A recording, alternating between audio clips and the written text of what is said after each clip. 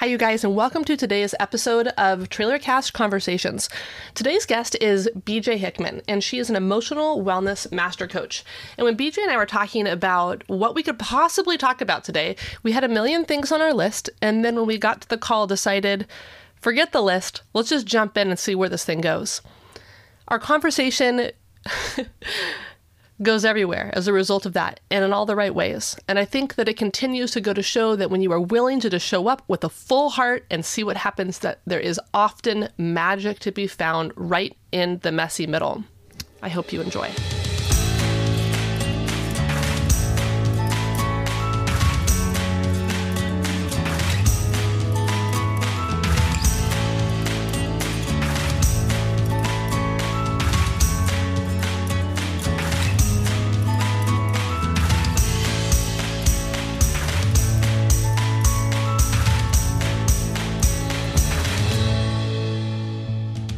How are you today, BJ? I'm good.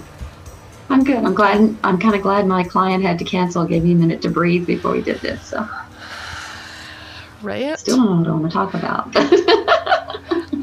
You know what? I do trust, like, every time that we actually talk, that we're going to go everywhere we need to. I always feel that way too. That's why I haven't stressed about it. It's like, keep coming forward, but nothing that feels like that. Oh yeah, that's where I want to go. And I thought, I'm just not going to plan this and see where it goes when I get her on the phone. So. I dig it. Okay.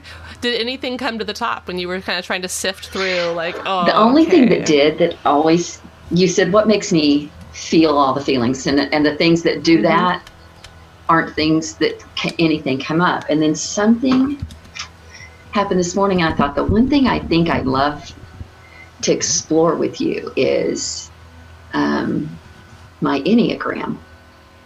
Ooh, because right. I think I shared with you when we had coffee that I tested as a 2, landed as an 8, don't know what my wing is, don't know any of the subtype stuff about me, but what I do know is I'm a high level 8, and it's really frustrating.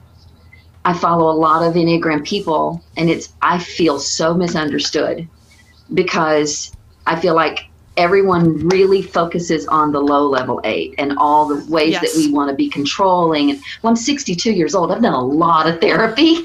I am not that. That was me in my 20s, 30s. Wait. Oh, hell yeah. Maybe even in my 40s. It's nothing at all me anymore. And I wonder how many other 8s feel really misunderstood. Or is that common to any type? So literally, like, the literature talks about how, like, the 4 feels the most misunderstood. So I can't answer that without bias. Okay. You're a 4, right? Yes. Yeah. But what I will say is honoring the fact that you are misrepresented. Yeah. And also the small demographic of healthy women 8s. So can we speak to that also for a moment? That you might not feel yourself seen. You might not read yourself into the story or into the literature or into the Enneagram circles because you've done some work. Right. There's also a lot of harmful Enneagram literature out there. Yeah, I think so too. So what's the biggest rub with that? What do you want people to know then about, like, hey, this is actually what it could look like, or what I feel, how I am? What I feel is I'm not a control freak. I'm really good at letting go of outcomes because I've gone through enough. I've gone through some stuff in my life that caused me to have to stop trying to control outcomes, and I'm really good at it. I am a very direct communicator, but I'm not mean or cruel ever with my communication.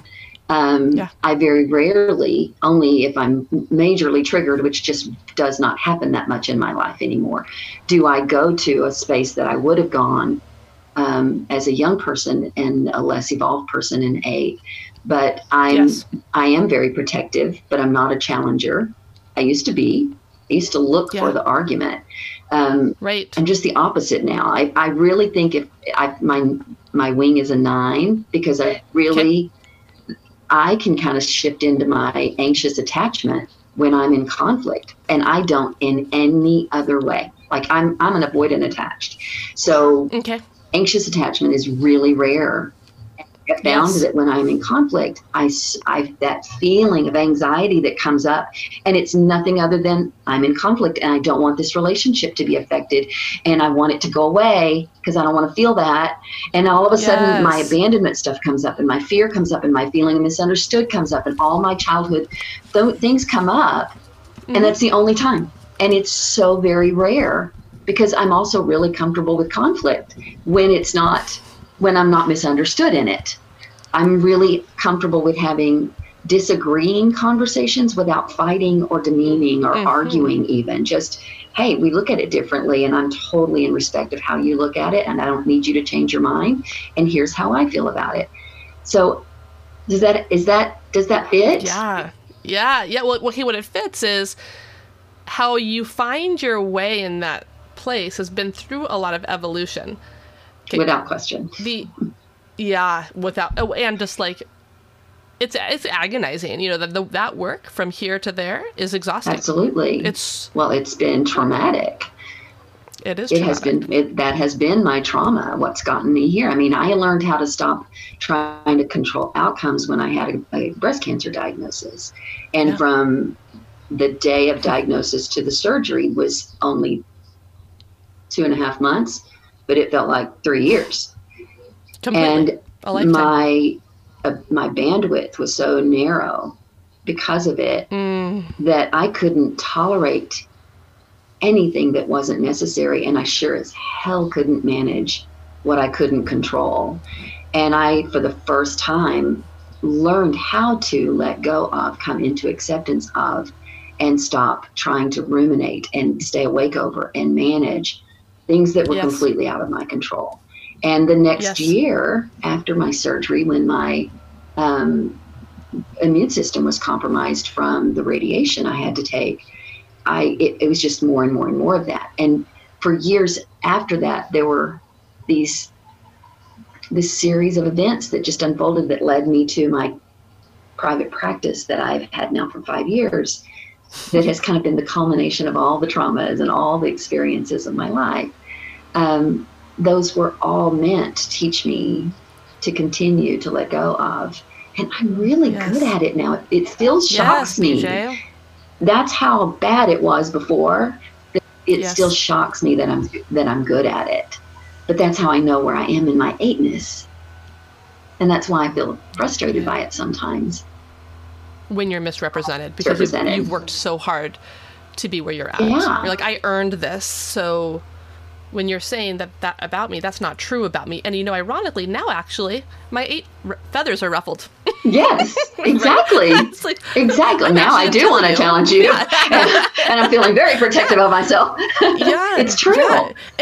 Yeah. Hey, and that's okay, because what I know when I sit in my 4 seat is I'm looking for the 8. I am looking to say, where is the voice of clarity and reason?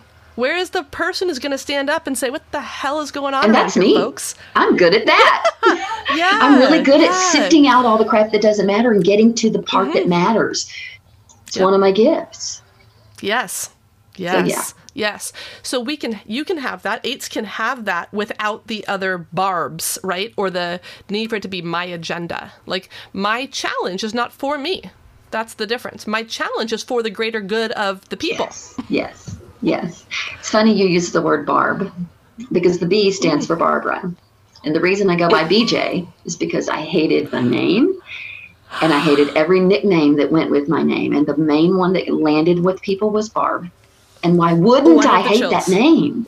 Ooh. Isn't it crazy? BJ, I think I'm going to cry right now, because this is for a whole other time and another conversation, but there have been 5 core experiences in my life where we've uncovered someone's actual birth name and what that has meant, and then their evolution into their own given or chosen name since then. And the meaning in that, BJ, It's the first time I've ever connected it to what we're talking about that way. And when you used that word, it was like, whoa, I can't let that go away. I have to call that into this. Okay. Let's keep calling that in. I'm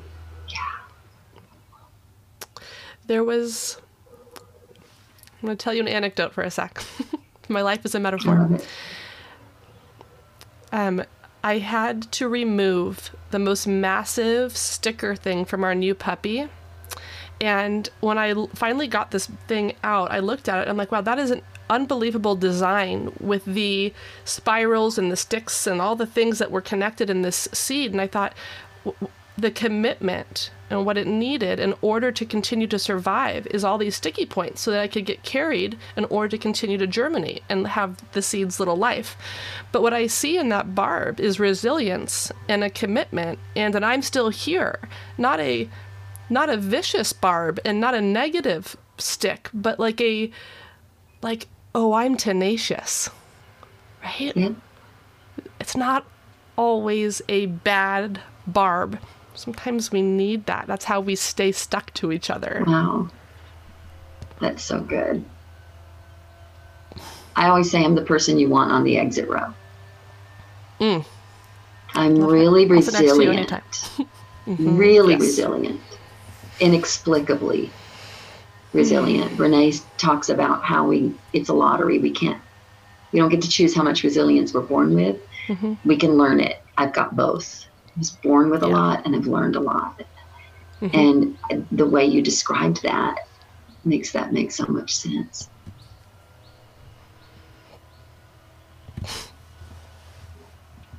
Wow. I think I just came into resolution for my birth name and why.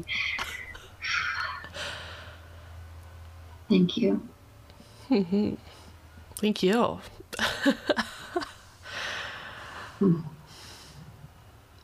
There's so much beautiful truth in getting to have your name be exactly the way that you mean it to be.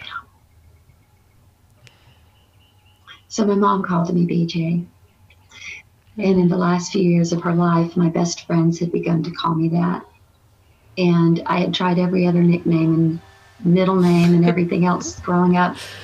Nothing ever felt like my name. You know, they say one of the sweetest sounds people hear is their name, and I never felt that way. And I cringed saying my name. It never came out of my mouth right. And so when my mom died, I exclusively began to go by BJ. Whoa. And only people who knew me before 30 years ago knew my real name or ever called me that. So it's always felt like my name since I've used it. Yes. It just felt like a comfortable glove when I finally embraced it and just said, okay, this is it. So now all that makes so much sense. That's so good. Yeah, it is. Just like we said, I always say when my clients call in and they say, I don't have anything to talk about today. And I'm always like, oh, this is going to be good. Because when you don't plan it, the things that come forward. I think literally that's where we started, which was, I cannot wait to see what's going to happen today. Yeah. There's so much trust, though, in that, being able to even do that, to say, I don't know, but I'm all here. Yep. Yeah, not needing to have it all buttoned up before I got on here, you know? Yeah. That's how boring would that be? that was how I ran my life for a long time. And even if I didn't, I wanted to, you know, and now I'm like, oh, no. This is going to be good if you don't do that. Yes. So much better. Would you maybe give some background, either like the journey from control to not control, and even like you said clients, but people listening don't know what you do for your work. So maybe giving some backstory between like where you have come from and like where you are now. We have a clearer picture of where you are now, but where have you come from?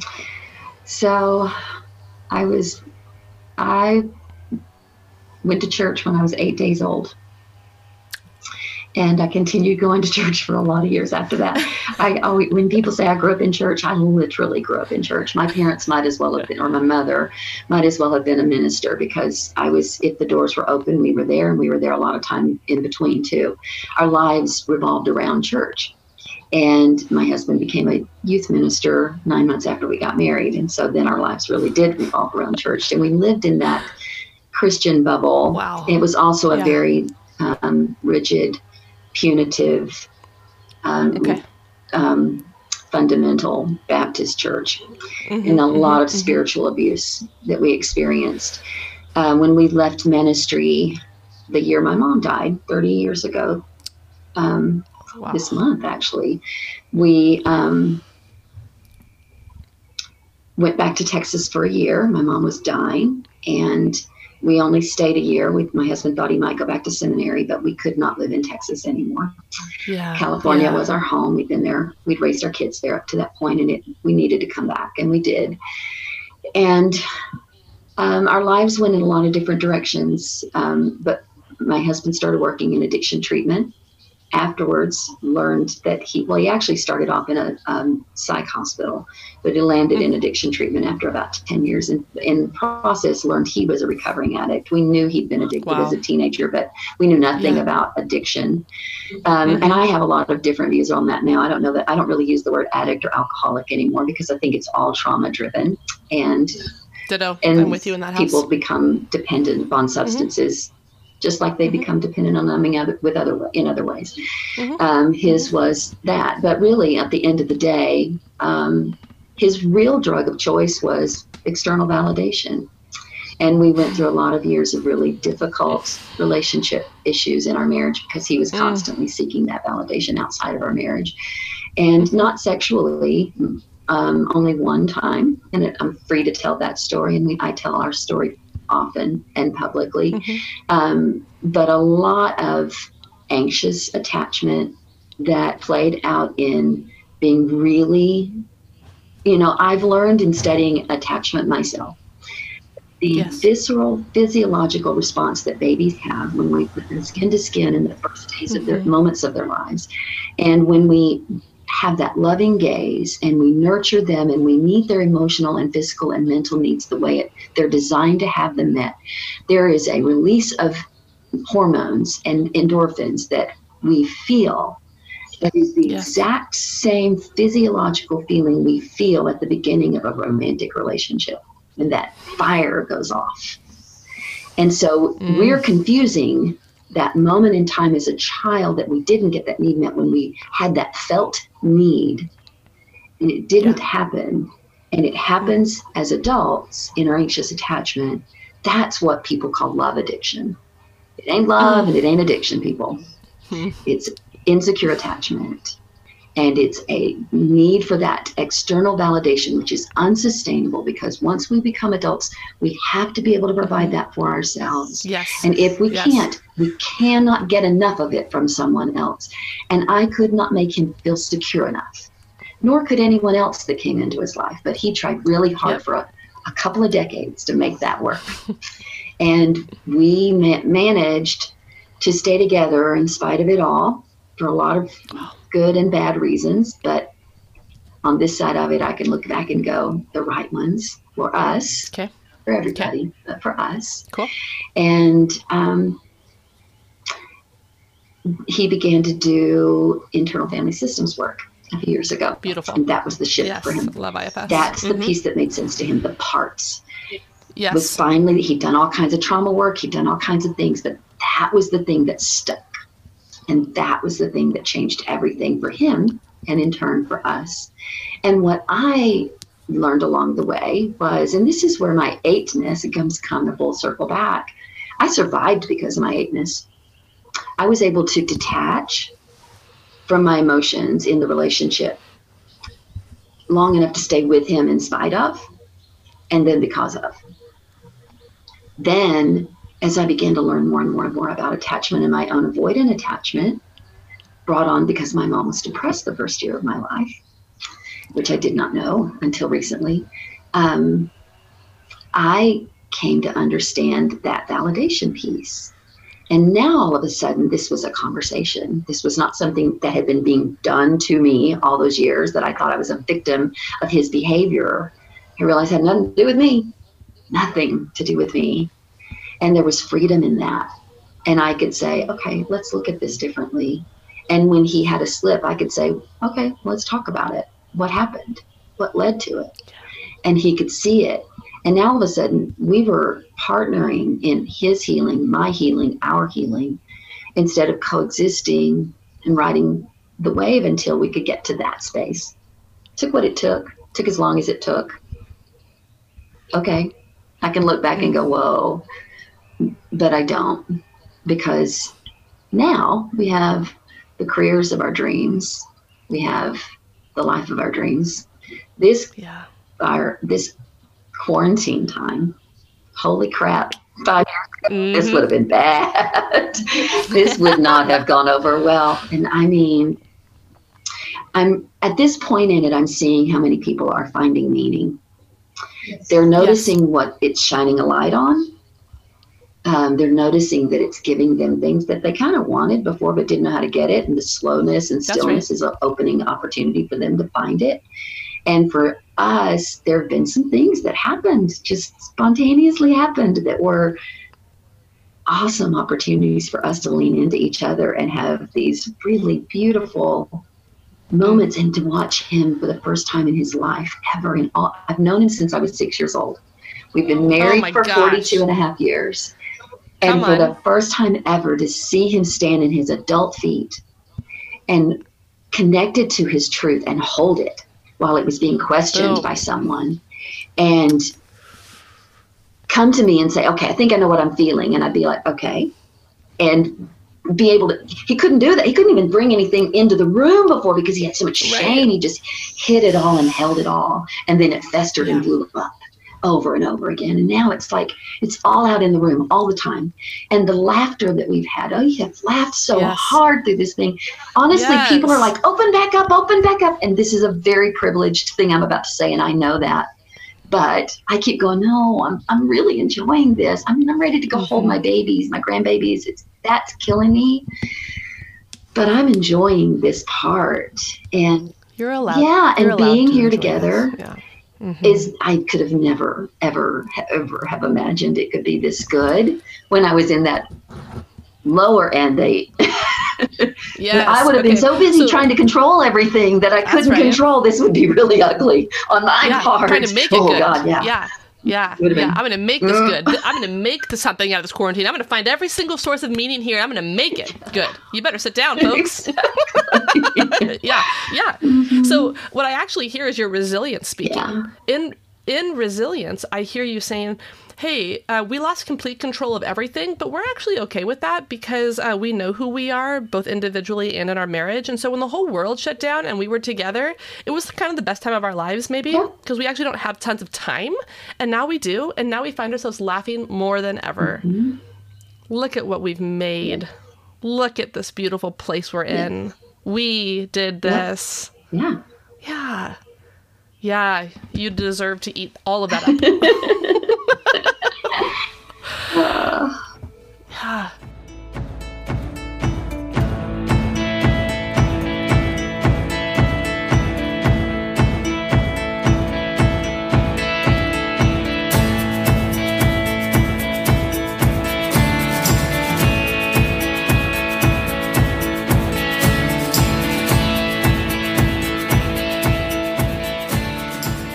So 57, you changed careers and created a career. Yep. What do you do for work? I am a attachment-focused, trauma-focused master coach. The work I do is very therapeutic, very much like therapy, but it's very experiential, hands-on, in the moment. My clients I do all my work by phone. My clients, so this has been an easy transition for me. I'm sitting right where I would be sitting on any Thursday. And the great part about it is that the first thing I ask them is, how was your week? Because we really do look at the ways that their attachment styles and their trauma and whatever other experiences they've had that are showing up in ways that are not serving them, how they show up today. How did they show up this week? How are they showing up in your relationships, in your parenting, in your marriage, in your friendships, in your family relationships? And what can we do differently next week? And so it's very hands-on in the moment. And I love that part of it. Yes. Yeah, you're saying something that like is kind of really the heart of like this new venture within TrailerCast is, what the heck is therapy? And like, is that the word that fits? Like, what about like that moment we had with your name is like, that's not therapy, but you know what that is? Like, that's really damn good for the soul. Yeah. And so as we deconstruct, as we're in this grand season of deconstruction, faith-wise, gender-wise, spirit, I mean, all these ways we're deconstructing so much as a society, that even as we deconstruct this process of helping people, and the helping profession is, well, if we didn't have names for it, but we could just show people the material for it, just like what it is, what it feels like and looks like and sounds like, they might find themselves into those relationships, or they might realize they already have them. So true. That's so good. I love it. So what you do is accessible for people, and whatever people want to call it, therapy, my counselor, my guru, my teacher, my person. Yes, I get called all of those things. Yeah. And I'm good with it. Whatever you want to call me is fine. Yeah. I always tell my husband, I'm like, I feel like I've made it when I'm just a household name. You know, when it's like, oh, I've got Elise today. It's like, it's like, I have a client that does all of her notes. She's an artist, and she has a big watercolor book or sketchbook. And every note, we've been working together for about 3.5 years, and every note goes in that book, and she calls it her big book of BJ. And then I have clients who say, you need a BJ. Oh, I love it. I love it. You're like, but not in the way this is coming out of my mouth. But like, you need my you know person. What I mean. Yeah. Exactly. I love it. It's good. So what else? What's in your heart for today? What do you want to say, declare, move into? Something's brewing. I think I shared that with you, and it continues to. I'm writing a book, and I know that I want the work that I've been doing around attachment is something that I want the whole world to understand, because there's not a human on the planet without a wounded attachment system. And most people get into their 30s, 40s, and there's this thing there, and they'll even say, there's just this thing that I feel like if people knew, they wouldn't like me, or there's this thing that I just can't figure out. If I could just fix that one thing, and it's always 100% of the time attachment wound, every time. But we don't talk about it that way. We talk about it in extremes. We talk about it with adoptees. We talk about it in these different ways. I want my book to be on the front of the table at Barnes and Noble, where everybody buys the first book they see. I want it to be where every human of every age is able to pick it up and go, oh my God, where was this 20, 30, 40, 50 years ago? Why hasn't anybody ever told me this? Because that's what I hear with every new client. At some time, they're like, why has nobody ever talked about this? I've been to therapy so many, why has nobody ever said this to me? But it's the answer to everything. And I feel so privileged to get to bring that. And I see more and more and more and more people talking and writing about it. But I know that I don't need to be famous. I don't want to be known. I want this work out there. And I know I'm a catalyst to getting it out there. And so there are things brewing, and I don't know where they're going, and I don't have an agenda about it, and I'm just stepping into it however it comes. And I'm excited about it. One of my clients asked me the other day, she was talking about something. She said, I don't know if that's something that interests you, talking about having a platform. And I said, oh, absolutely, it interests me. She's like, oh. And it's like, it feels good to say that without equivalent. Yes, checking yourself? Feel any hesitance saying it. It doesn't. It feels so much in line with my truth, because I know my purpose for wanting it to be out there is so important, and I want everybody to do this work. I want everyone to do this work. I want them to have the opportunity to do this work, and I want them to understand so much of it. We can heal ourselves. We don't always need a guide if we just know what to do. Just the awareness that people come into when they understand it, it's like, oh, that's why I do that. That's why I do that. Yes. It's like that. Well, you can fix that once you know. You don't need that. Okay. That's what I want. I want this to be the self-help book, but not self-help. I want it to be the self-healing book that everyone picks up and says, oh, this is what I needed. This is what I needed to live the life I want to live, to get out of my own 100%. Way, to connect to that part of me that I've always known is there, but I've been so afraid, or I didn't know how, or I didn't believe in it.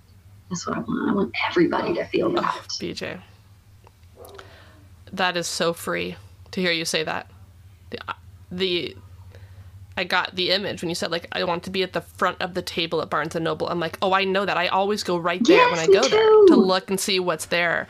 And to say with complete, like, wholeness and freedom and power, right? That's where my book belongs. Yes. Because I don't want it to be on the shelf that your therapist goes and tells you to look at. Because it's not going to get to everybody that way. It's for all people. Correct. People. Yes, the people. Yeah. You hit on something that's truly essential, and this is like there's Rob Bell and Pete Holmes. No, not Pete Holmes, but Pete Rollins did a podcast about the last guru, and their whole like shift was that any guru, the last guru that you get to is a person who points you home to yourself. Absolutely. Right? Okay. Yes. And that is what all of this work must lead to. That you know that you are in a safe, therapeutic space when that person says you have everything you need. Everything you're searching for out there is already within you. We're just trying to get you organized. Okay? And get the crap out of the way that keeps you from getting there, because it's just buried. It's buried under every belief system, every coping mechanism, every survival skill you ever developed in childhood became a belief about yourself, and it's just buried it. We're doing an excavation job here. It's dig it out, dig that crap out, because you're in there. You have a secure attachment that is not broken. It is not broken. You have attachment wounds, but they are not a broken system. There's nothing about you that's broken. It's intact. We just got to get to it, because when you get to it, it is loud. It's got a voice called your intuition. You feel it when you put your hand on your belly, and know there is a knowing that is so deep and unquestionable, and it's all you. And you already have it. You just don't know how to touch it. And my job is just to help you get there. That's it. That's right. Damn, you preached, oh man, you preached my sermon. When you sang my song when you said that, because that's my whole thing is I'm just a guide. I'm just a guide. I'm just helping you get to where you don't know how to go to. And that's it. That's right. And I feel privileged to get to walk beside you while you go there. I'm not pulling you. I'm not forcing you. I'm literally walking beside you going, where you want to go next. Because you're going to get there. And how cool is that spot? Look at that over there. That's rad. Oh, have you seen this? Check this out. What? This is the coolest place in the whole world, right? But it's the most sacred work. This is, okay, I'm so biased in saying that, but I don't care. I feel in total, like I believe so much in that holy space. It feels so holy to be there, to witness, to champion, to channel, to support, to see it all and say, chilling all over, as you said. Yes. Please, tears from my eyes. Yes, VJ.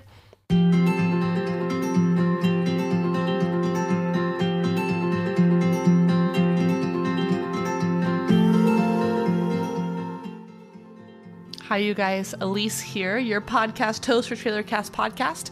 And I just want to take a quick moment to let you know that TrailerCast is also available on Patreon.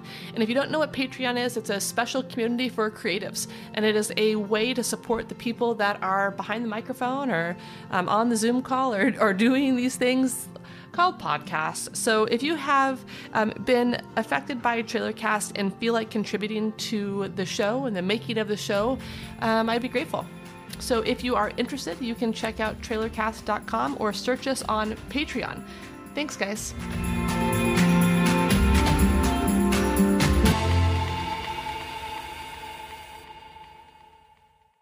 I at some point, how can I help, like, just continue to applaud this book coming into existence? I need to know how to... What I want to hear it and see it and read it and say, keep going. Yes. You know what? It's so interesting because it's from day one, I have not been willing to rush myself because I have so many friends who have written books, and the moment you have a book deal, there's a timeline. And I know me, that book is not going to be the book that I would write if I had all the time in the world. So I have no shame about the fact that I committed to this. I think it's been almost 3 years now. And at first I was like 2 years. Now I'm like, nope, I'm throwing even that out the window because this book will come into the world. It will be born when it's incubated and ready to go. That's right. And that's right. And that's it. And so I've been writing a little bit during the pandemic, believe it or not. Good. At first I thought, oh, this is not going to be the time I'm going to be able to write, because it's been, I feel like we've been busier during this time. I keep kind of being jealous of the people that have boredom, and I don't have any boredom going on. But it just keeps, I was actually transcribing a recording the other day, and all of a sudden went, oh gosh, this is the introduction to my book.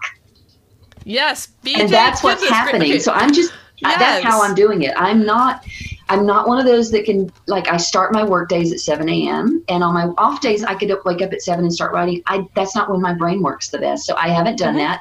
So I've literally, it's been so almost spontaneous at times. And then there have been times when it's like, I got a bunch of time, I'm just going to write. And then those times may produce 1 page. Those spontaneous times often produce 20. But I'm just writing. I'm not trying to put it in book order. I'm not trying to follow the arc. I'm just writing. And sometimes I'm writing while I'm talking to my clients, and I started recording my side of my conversations. It's just my voice. It doesn't record them. It's just me.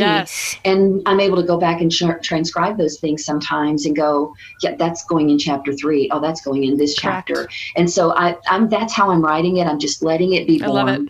And I did a psychodrama. The birth of this book came out of a psychodrama.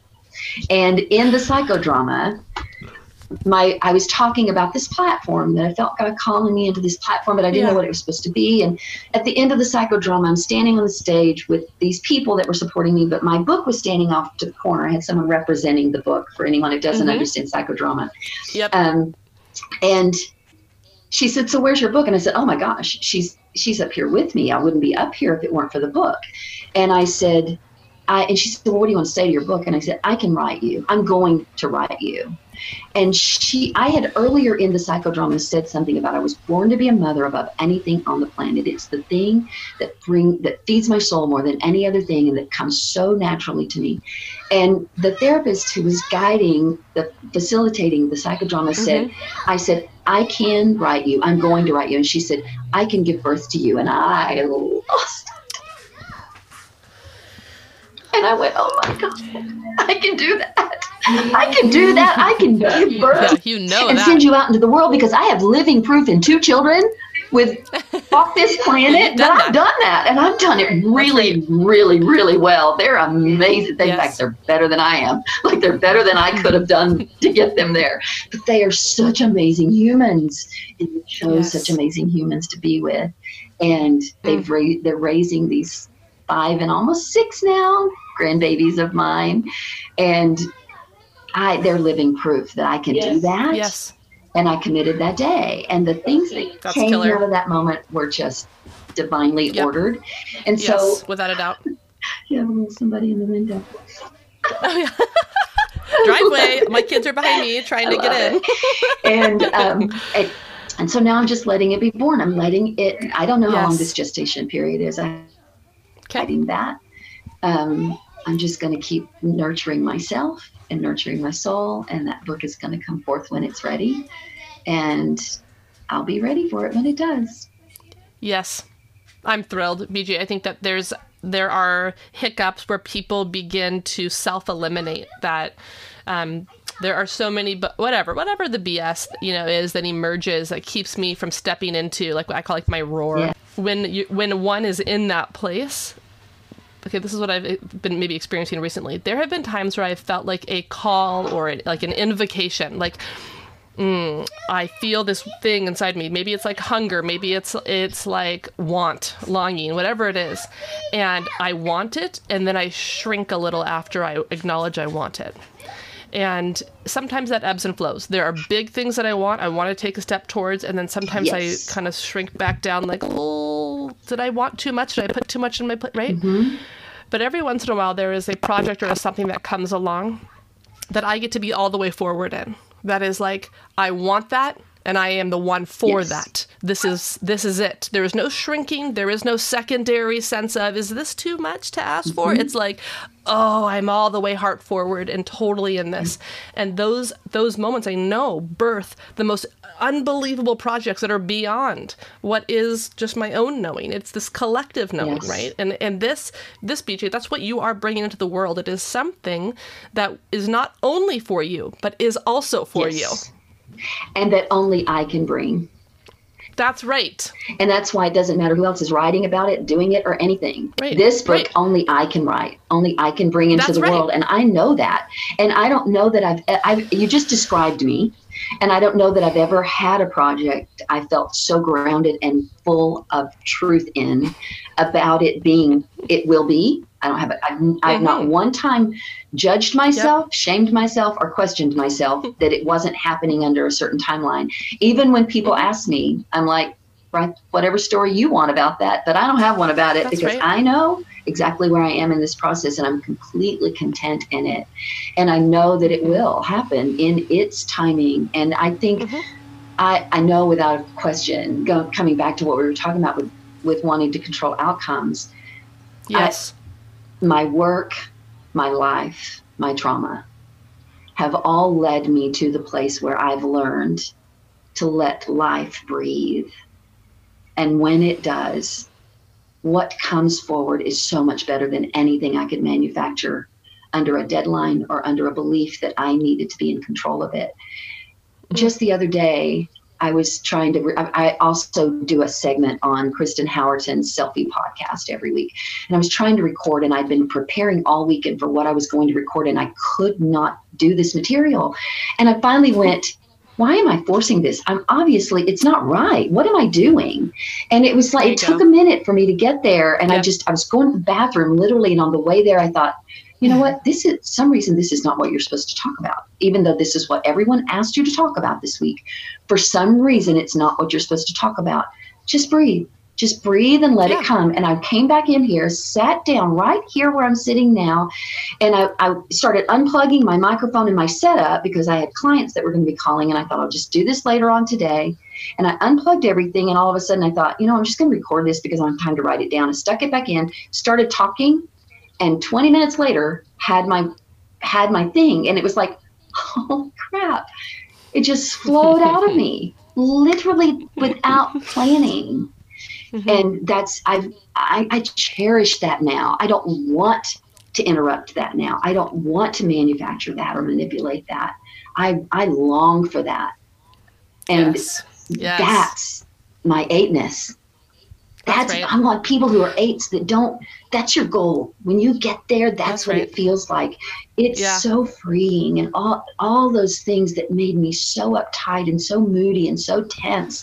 And I created so much tension in my home in that space of needing control, it was not that I wanted to control people. It was that need for safety that control was perceived to give me. And now I don't even have an interest in it. It doesn't even come forward and ask me to show its face. It's like, it's just so far removed from me. And that's what it feels like to be in this space and live in that mature eight space. And I want people to know that. I want them and the people that are living there and not feeling understood in it, I want them to know, that is your eightness.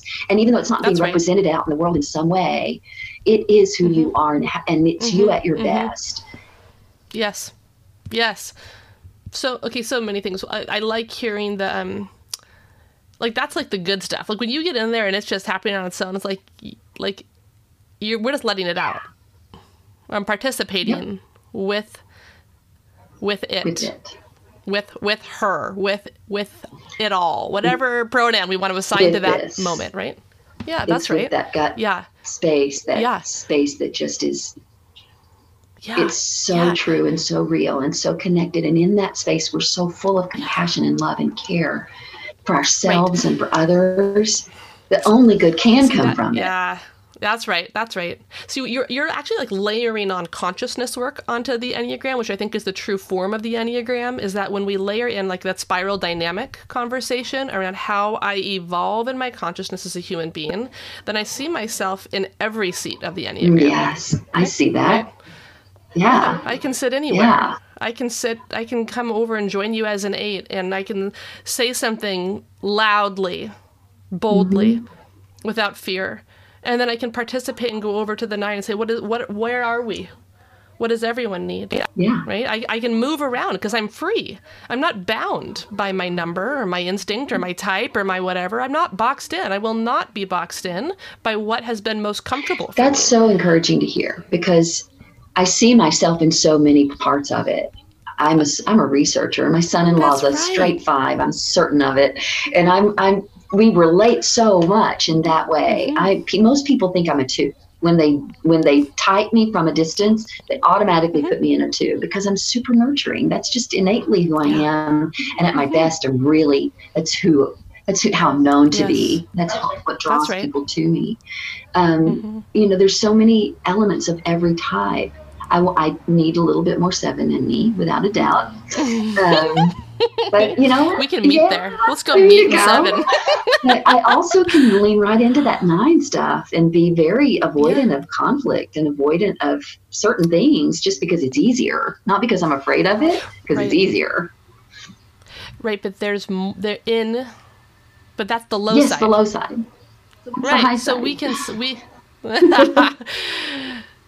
that I can and I don't have to. That I can really see everyone has a really valid point here, and I'm not paralyzed. I'm not stuck in that. I'm just really appreciative of everything I see. Yeah.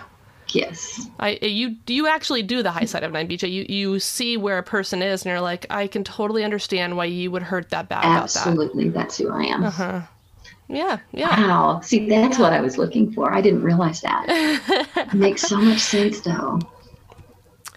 It's the Enneagram should be something, I hate even using the word should, but towards something that allows for more freedom rather than more restriction, right? There you go. And I think that's what's not portrayed very often. I think I worry about people boxing. And I think it's really great when you're trying to figure out who you are to have that framework. But to live in that framework's not healthy. Right. It's the same thing with diagnosis or self-referring as an addict. It's like, okay, so then what do we do? Good.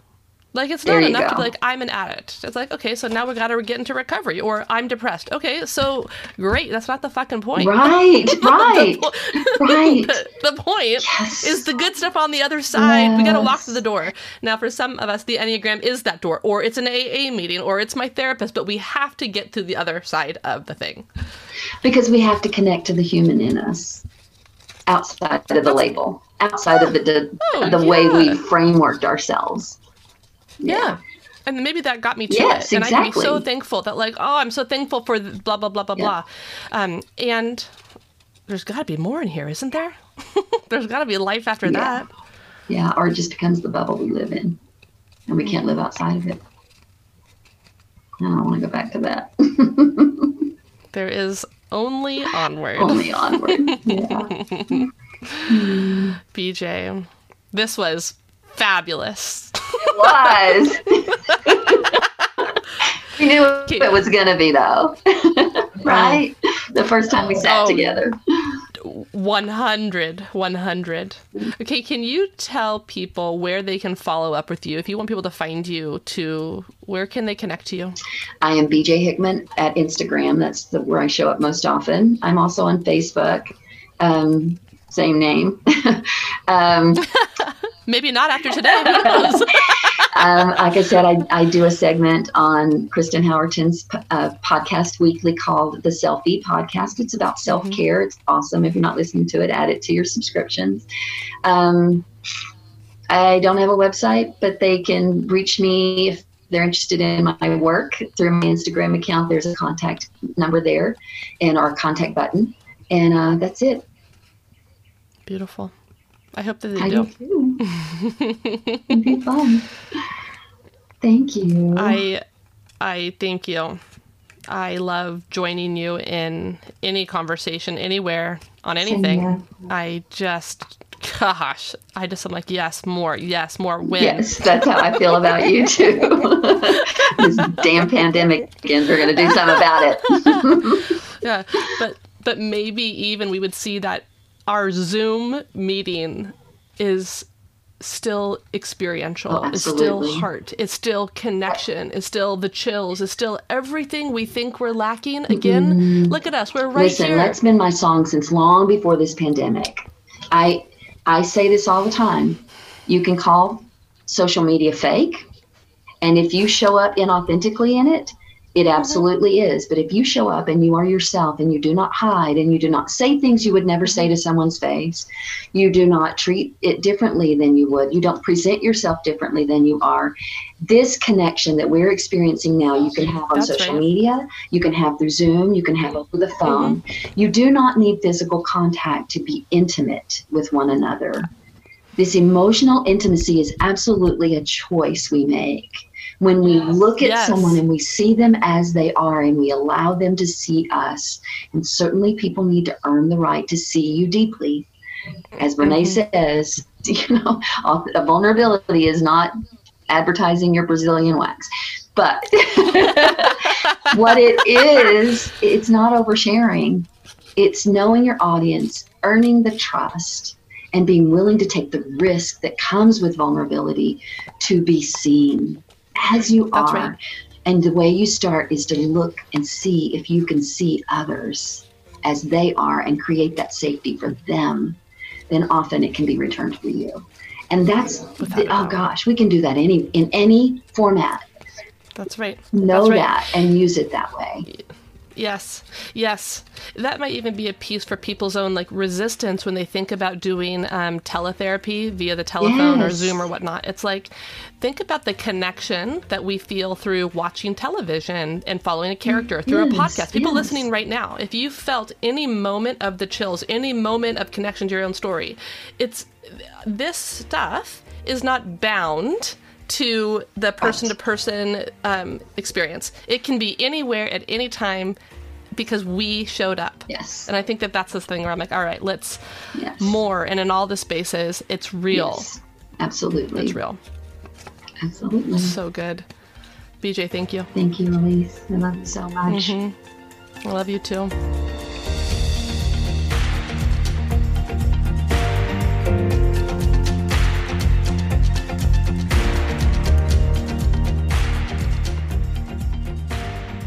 Okay, so today's conversation, I think, almost just goes to show that, man, when you come with your full freaking heart open, not sure, but open to it, it's unbelievable to see what emerges. So some background, BJ and I have only really known each other a short amount of time, but when I met BJ, it was like I knew BJ. I saw her and I'm like, that's a woman I'm going to know. That's a woman who I want to sit next to and be by. There's a kindred strength or fierceness.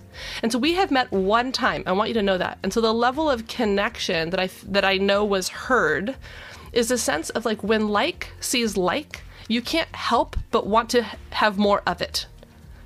When I saw BJ and I continue to see her, I'm like, I see elements of my own self within her in a totally healthy way. Okay.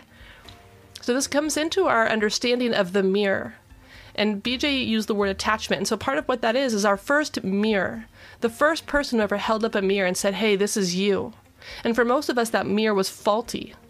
And as we have done our own work to exchange the faulty mirror for the full-size mirror, we are now able to accurately see ourselves. And then our job is to take our non-distorted mirror and hold that up to the rest of the world to say, hey, look here, this is true about you. This is what you actually look like. BJ does that, is that. And when I saw myself accurately reflected in her mirror, I said, that is a woman I am in alignment with. My thinking and my believing and the way in which we maybe approach healing or think about how to help people actually. There's a beautiful kismet in that connection. And getting to sit today and let you into our jump in the deep end version of conversation is, wow, look at the beautiful transparency. Look at the strength, look at the story, look at the resilience, look at the trust, look at the truth, look in a healthy mirror. This is what it is like for women to join each other. I don't need to be smaller in order to accommodate you. I don't need to be larger in order to accommodate you or prove myself to you. I don't need to be dumber. I don't need to be smarter. I don't need to be faster. I get to just be me. That is a whole, healthy attachment type of relationship and connection. And this is the heart of what I want you to hear today. You are not broken. We only need you to remember who you actually are and see yourself clearly for maybe the first time. And then we begin, even if it's on our little Bambi legs, to start walking that out until that becomes the only way I could possibly move forward in this world is on the truth of who I am, uncompromising and in total fullness and freedom. That is what today's conversation was. So I hope that today met you in both tenderness, but also in this brilliant resilience, this inner rebellion of what has been does not always have to be. And what can be is totally, totally up to me. That's scary as hell, but I'm here for it. Whatever came up for you today, whatever part of your story that you have questions about, or you're wondering, is that possible for me too? Could I connect in that way too? Could I connect to myself in that way too? Yes, yes, yes, resounding yes. At some point, you will get to hear the fullness of BJ's story and of my story and read her book and hear it all and know that if it is possible for BJ, if it is possible for me, then it is possible for you too. I believe that in the core of my bones. And that is what these conversations are for, is to show you that total and complete restoration is possible and people are living that truth and you are worthy of that yourself. You have access to what is good all the time. It is within you. The part of you that felt touched today, the part of you that felt tender or maybe surprised or maybe whoa, whatever that was, that's a true part of you. Hold that. Don't forget that. Fight for that person. You deserve to be all the way forward. Cheers.